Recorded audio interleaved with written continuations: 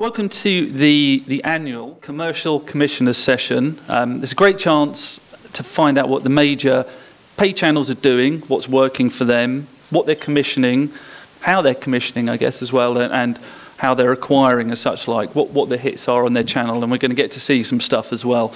We've got the three major UK pay TV channel groups, in fact, not just the UK, globally, each of these, Disney, Turner and Nick are big international groups, but we're going to be focusing on the UK and EMEA side of their operations. So let me do the introductions. So from Disney, we have, to my immediate left, we have David Levine. Now, David is VP of Programming, Production and Strategic Developments, Disney Channels EMEA, and General Manager, Disney Channels UK and Ireland.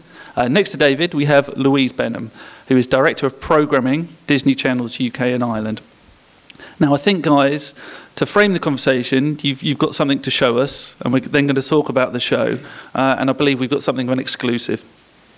Yes, we do. So, hi, everyone. Good morning. I think you had asked us before to briefly also tell folks what we do. So I have two roles. One role is to oversee programming production for the Disney kids channels across Europe, Middle East, and Africa. And then my other role is to be the general manager of the three kids channels here in the UK and Ireland. And Louise? And I work closely with David on the UK side of things for programming our three channels here in the UK. So Disney Junior, Disney Channel, and Disney XD, and we'll be talking lots more about those coming up. So the first thing we want to share with you is an exclusive. No one has ever seen this before. Please put down your phones. Do not record it. And it's a music video. It's a piece of a music video from a new show coming out in the autumn called The Lodge. The Lodge is a reimagining of Disney Channel Israel live-action series called North Star. It's the show. The Lodge is produced by the Foundation, which is part of Zodiac, and it's one of the ways in which we work with UK production companies. We asked a number of production companies to come pitch to help us create this new version of the show, and the Foundation got the commission. So what this is a music video. It's what we call a concept music video of a song called "Believe That," featuring the talent from The Lodge. And The Lodge it's a live action show, 10-part series, features a girl named Sky who with her father set about to reinvigorate the lodge that is in their family over the summer. And there's a bunch of young kids that work at the lodge and also hang out at the lodge that she becomes friends with and also becomes romantically involved with. So this is a taste of the lodge. The lead singer is a great actress, great singer named Jade Allen. Also has been on some CBBC shows. And take a look. Keep me shining through the rain. I gotta fight and look the future in the face. I'm full of faith to keep me pushing on the way. Got it all right here in me. Believe that. Ooh, yeah. Believe that. Come on. 1, 2, 3. Can't stop, won't stop. Gotta kick it up and go hard. Just walk this walk. Gonna give it all that we got. I said can't stop, won't stop. Gotta kick it up and go hard. Just walk this walk.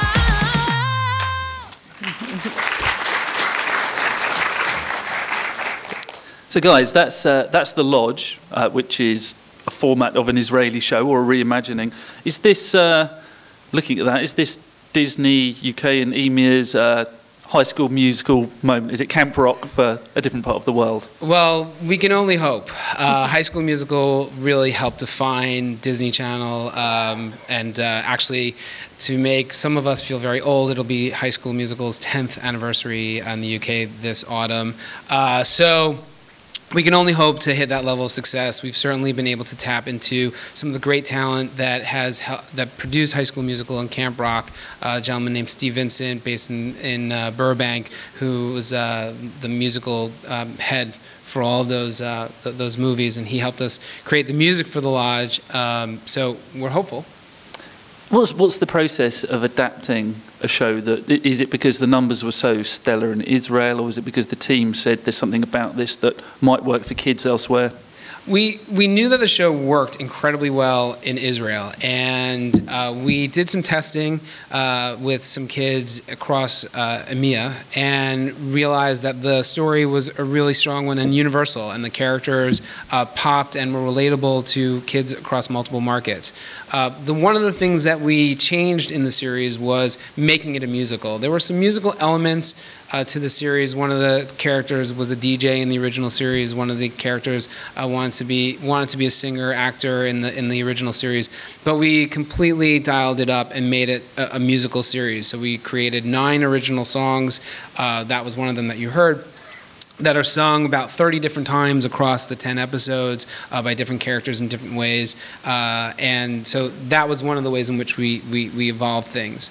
Another way was the original series, the first season, was 50 episodes. So as you can imagine, there's a lot of different stories, and the stories play out in a very different way over 50 episodes. We had 10 episodes, so we got to some story points pretty quickly. By the end of the first episode, our lead character was basically taking charge of things, whereas in the Israeli series, they had more time to develop that storyline. Is it the first time you've been through this formatting process in this way? I know that there have been some adaptations of some successful telenovelas, Violetta, etc. But with a show like this, is it a first for you guys? Yeah, this is the first time we've taken one series and completely made a different version from another. Violetta is a incredibly successful telenovela. We're continuing our success with telenovelas across EMEA with a show called Soy Luna, and those are original productions produced in conjunction with our colleagues in Latin America based out of Buenos Aires. On the point re the telenovelas, I know they're tremendously successful, particularly in Southern Europe, but don't necessarily always resonate in the same way in the UK. Yeah, that's true. I think one of the challenges that we have from a UK perspective is that the UK audiences, unlike the audiences in the rest of Europe, really don't take to dubbed content very well. So it's been a bit of a challenge, but we've met that challenge a couple of times. We had Violetta. We had a show called Billy and the Ghost, which we ran last summer, which was originally Binny and the Ghost, based out of it was a German production. And so and Billy and the Ghost is an interesting one. For the first time, we actually dubbed with UK voices. So we took, instead of taking American voices and putting them over the actors, we took British voices, and we felt that it definitely had a more positive impact. So we continue to explore those kinds of opportunities. And with the Lodge, that's with Zodiac. Yeah. What's the process of going out there and deciding which production company you will work with in this? Was there kind of a request for ideas? How did it? What were the mechanics? So we had a bunch of episodes that we had subtitled with English subtitles, so folks could take a look at that. And we went out to about 3 or 4 different production companies, shared the episodes, shared English Bibles and character descriptions, and then the production companies came back and pitched us. And one of the things that really tipped it over for Foundation was their idea to incorporate a reality show into the new series. And in the original series, it was a talent show that was coming to town. They had the idea to make it a reality show and actually incorporate the reality show and the filming of the characters on the show as part of the actual show, which was really very smart and allowed us to create all sorts of story opportunities and also make it really relevant to today's kids. And David, that looks like, from the excerpt that we saw, that looks like a very Disney show. But what internally, what does that mean? What do you have as defining a Disney show, or Louise? Good question. Well, I think obviously David touched on the fact that this was an Israeli format, and I think what makes a Disney show is fantastic storytelling, basically, and a lot of that may be universal in its themes across the globe, but there is no doubt this is a very local show. Obviously, it's filmed in Northern Ireland. It looks like Northern Ireland, and it, rather than having Israeli beaches and swimming, because we don't get that here really, we've incorporated mountain biking, kayaking. It really does take advantage of the beautiful sort of landscape, but the talent as well. It's a very local cast, and So it definitely speaks to our audience directly. But once again, fantastic storytelling. We think it will translate to a number of markets. And Louise, to really spell it out for people in the room, I guess most people know, but to really get, so maybe people can scribble it down. Tell us about the profile of the channels that you look after in terms of the demos and such like.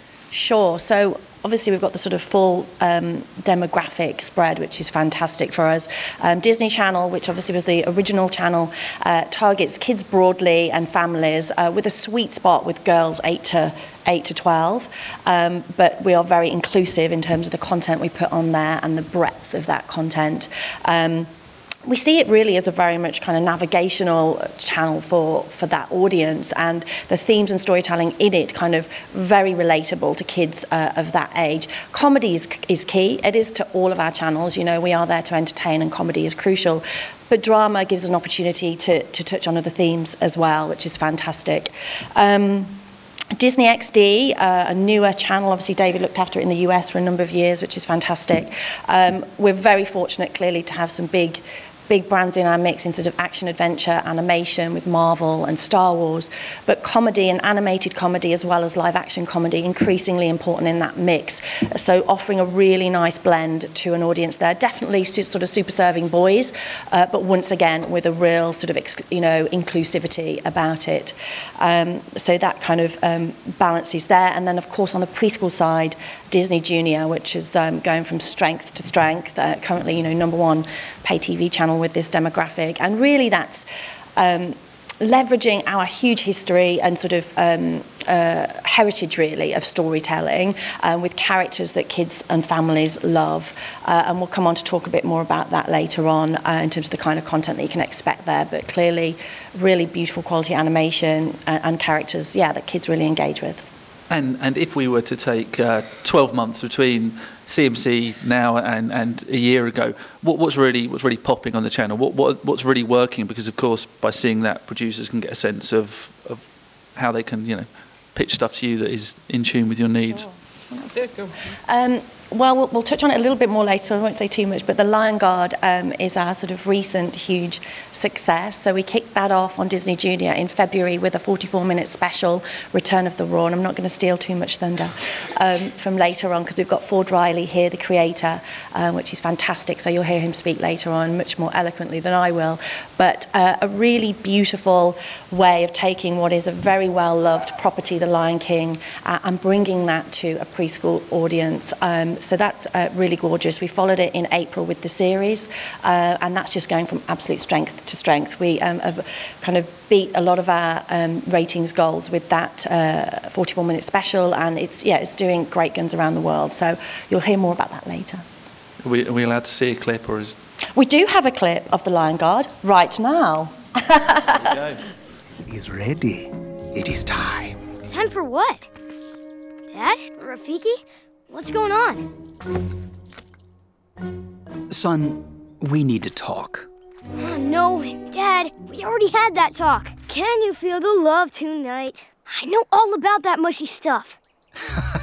Well, it's not that, Kion. No, most definitely not that. We have heard your roar. Yes, yes.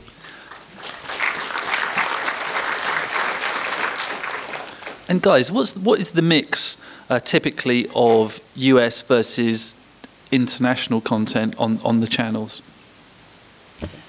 Well, we're not sort of working to any specific ratios or quotas, really. Clearly, we have, Ofcom regulations in terms of local content, but for us, it's about the mix. Clearly, a lot of our US pipeline content works really well for us, but we are very conscious of complementing that with various types of content from around the globe, and particularly from our local markets, so whether that's acquisition, co-production, and clearly originations.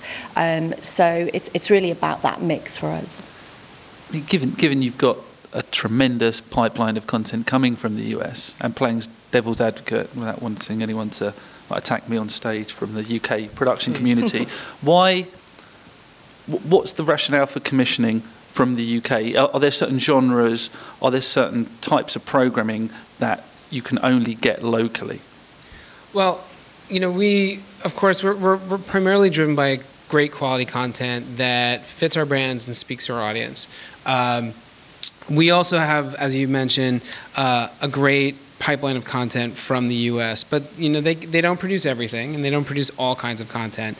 They're great, for example, at sitcoms, 3-camera comedies, and so that's not something that we would look to try to replicate here, and instead we look to complement what we get from the global pipeline. And there's an incredible tradition, particularly in the UK, of drama and kids drama, and as well as preschool, that we are very happy to tap into. And so working with Lime Productions on Evermore and Evermore Chronicles, working with Foundation on The Lodge, those are just 2 examples of being able to tap into that great heritage.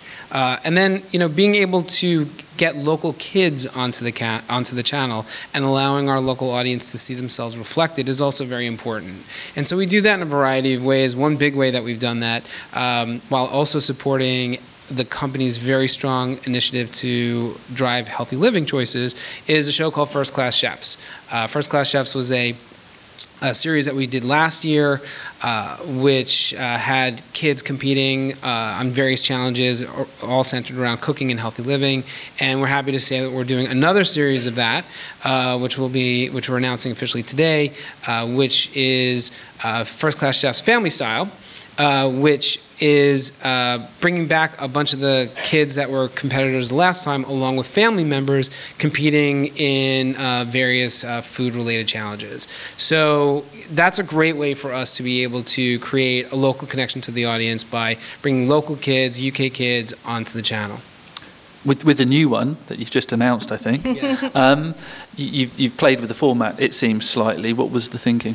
So we wanted to create something a little bit different. We wanted to create something that really spoke to families cooking together. And that for us is one of the focuses of our healthy living initiative over the entire company. And so we vary the format. We also are varying the length, so we're making it a bit of a shorter format, so it will have its first home on nonlinear platforms and then rolling out across all the different platforms. So we've made some adjustments to take into account both the family aspect as well as how kids are consuming content today. That sounds like something that is eminently formatable. Is that something that could be remade for other markets, for the US or other parts of the world? Absolutely, and actually we've seen some great initial success with the original format. First Class Chefs is now actually airing in the US on the Disney Channel nonlinear platform.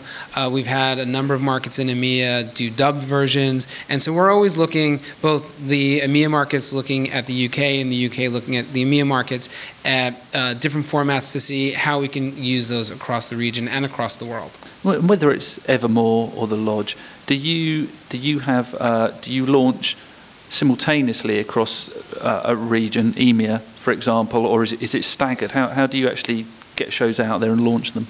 Well, so that's more on my EMEA role in terms of working with all the different programmers across the region. And essentially, everyone looks at the content as it's coming through the various pipelines, taking into account dubbing timelines, delivery timelines. Also, of course, different markets have different holiday periods, and all the individual channels make those choices using a variety of factors to schedule their individual channels. And of course, we try to align some of our programming to hit other business initiatives and other franchise initiatives, but essentially it's a local programming decision. You mentioned, David, that First Class Chefs will play in the US on the on-demand part of the service. How ordinary or out of the ordinary is it for a show commissioned in the UK or Europe to then head back over the Atlantic? We've had a couple of them go over so far. So the original Evermore miniseries, now First Class Chefs, and certainly on the animation side, a range of our animated series that we've done have traveled. Pija Masks is a great example, which is a show creatively led out of EMEA, out of our London office, produced primarily in France. And that's traveled to the U.S. and is doing gangbusters. So there's a whole range of Counterfeit Cat. It's a UK-produced show, also going over to the U.S. So there's a range of examples, plenty of them. And for content companies, for producers in the room, what are the mechanics of the commissioning process? Are there certain commissioning rounds at given times of year? What's the first point of call? So we don't have open calls or anything like that, like some of our competitors. We have an ongoing commissioning basis, and we have two main routes in. If you're a production company and you have finished or semi-finished or content in production that we would be looking to acquire, you would speak to a gentleman named Ian Lambert, who is in the front row over there. Raise your hand, Ian. Yeah. And if you are a creator, a writer, and you have a concept that you'd like to pitch to us in terms of original concepts for us to potentially option and develop and produce, then you would speak to a woman named Grania Rowe, who's also in the front row. Grania, raise your hand. There you are. So those are the two first points of call for us. And as we get content in, we share it across the various groups, and we evaluate it for how strong we think it is, the creative team, how unique it is, how it fits with the brand. What the timelines involved? Let's assume you'll pitch something, you're interested. What's the next stage? So it depends on, of course, what stage you're pitching it to us in. And we generally try to get back in a relatively short amount of time. Certain times take longer than others, and after a market when we've gotten tons of pitches, it might take a little bit longer. But everyone tries to get back in a relatively reasonable amount of time. And should producers have in mind that you operate channels throughout Europe and the EMEA region as well as internationally, or could something be UK specific? Do you want something that's going to resonate across all of your channels? We generally look to find content that certainly has a local appeal but can work on a regional and a global basis. We look for content that fits the Disney brands that we have, and our brands are global. So in an ideal world, content, certainly anything that we're going to make a big investment in, is going to be something that needs to travel. And are you happy to structure these as co-productions, or in some instances will you fully fund in order to scoop all the rights? We have a range of setups that we do, everything from buying something out 100% and then acquiring something for a license fee. It all depends on the project. And I guess a crucial question is always, at this particular moment in time for any of the channels, are there any specific programming needs? Is there a certain type of show that has recently gone away and a slot you may like to fill and so forth? As David's touched on, I guess sort of live action sitcom is covered off, so it's really, I guess, outside of that. But across the range of our channels, both animation and live action, less so in the preschool space, live action, I would say, but really about speaking to our audience. So I think it's understanding our audience, which I'm sure a lot of you do, and really about concepts that appeal to them and that have themes and things that obviously relate to them. So yeah, be authentic to our audience, relatable and fun. They do want to be entertained first and foremost. And I think the other thing, and we'll touch on it later as well, is just to think about the multi-platform approach as well. So whether it's additional content that complements the main idea that can sit across non-linear platforms, websites, apps, YouTube, and making that sort of feel integral to what you're creating is also important, rather than sort of tacked on as an afterthought, because increasingly we do want assets across those platforms to make sure those touch points are 360 and our audience is connecting with them across the board. Are you commissioning specifically for online platforms? Well, First Class Chefs, the spin-off series that David announced, it very much was, with a digital platform in mind. We will take it onto linear as well, but we do want to get it out there as far and wide as we can with that healthy living sort of backbone to it as well. It's important that reach, it's out there on as many platforms as we can get it. And for digital content, what kind of formats are you thinking in terms of number of episodes and length? How short is short form? Yeah, good question. It can be very short. Some of our supplementary content that from the lodge, we're going to show a little bit, I think, in a minute. It can be very short. We know, if you're consuming content on these platforms, your Instagrams, your Facebook, YouTube, some of it can be really short, like, micro content, as we call it, sort of 10 seconds or so. And YouTube, sort of 90 seconds, 2 minutes, that kind of thing. So it really depends on the idea. It depends on which platform you want it for. So I think that's a conversation. But yeah, I think we've got for the lodge, for example. I think, can we show the clip for the lodge soon? Yeah.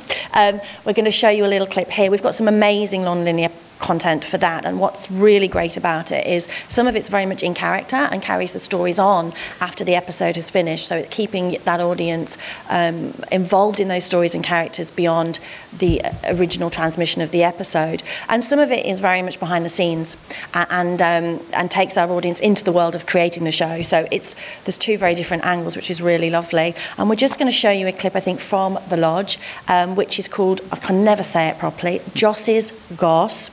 And in terms of the story, Sky is our central character. She's come from the big city to live in a rural location, and she is desperate to sort of keep in touch with one of her best friends back in the city, who's called Josh. And they do a lot of that by kind of Skype and FaceTime type calling, very relevant to our audience. So this is some content that we're going to seed out before the initial TX of our first episode, and very much from the world of our audience.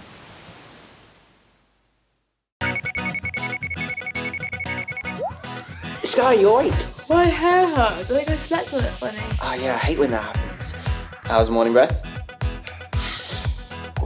Oh, so what do you want to do today? I'm thinking we head into the city, some shopping, take the selfie stick out for a spin. Or we could just hang out here.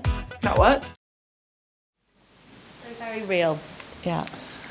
Good stuff. It's great to actually see something to illustrate what you're talking about. Well, I'll have one final question. How much has the introduction of tax breaks in the UK impacted what you can and can't do here? So, as I mentioned, we always look for great stories and great creators first and foremost, and that's really where we go to first.